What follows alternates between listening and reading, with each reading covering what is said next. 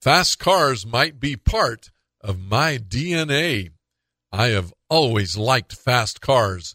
It started with a souped-up 55 Chevy when I was in high school. Since then, I have owned a Chevelle Super Sport, a Corvette, a 370Z, a Tesla, and about 30 other cars. I have a reputation for taking care of my cars. My Tesla is garaged every night of its life and is washed and waxed at least twice a week, sometimes 3 times a week.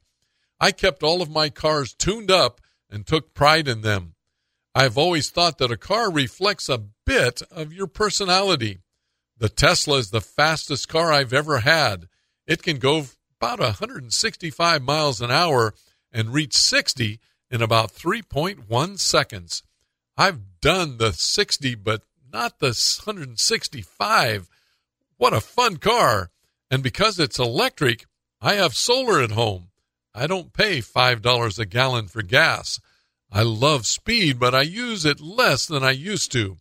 My reaction time is good, but not as good as it once was.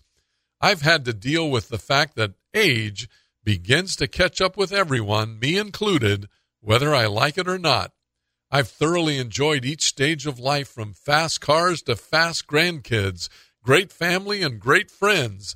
Now it's time to reflect more on the speed and actually do it a little less. I guess the memories will have to do for right now, and every so often my Tesla does just remind me of those memories as my head quickly pushes back against the headrest. I'm not dead yet.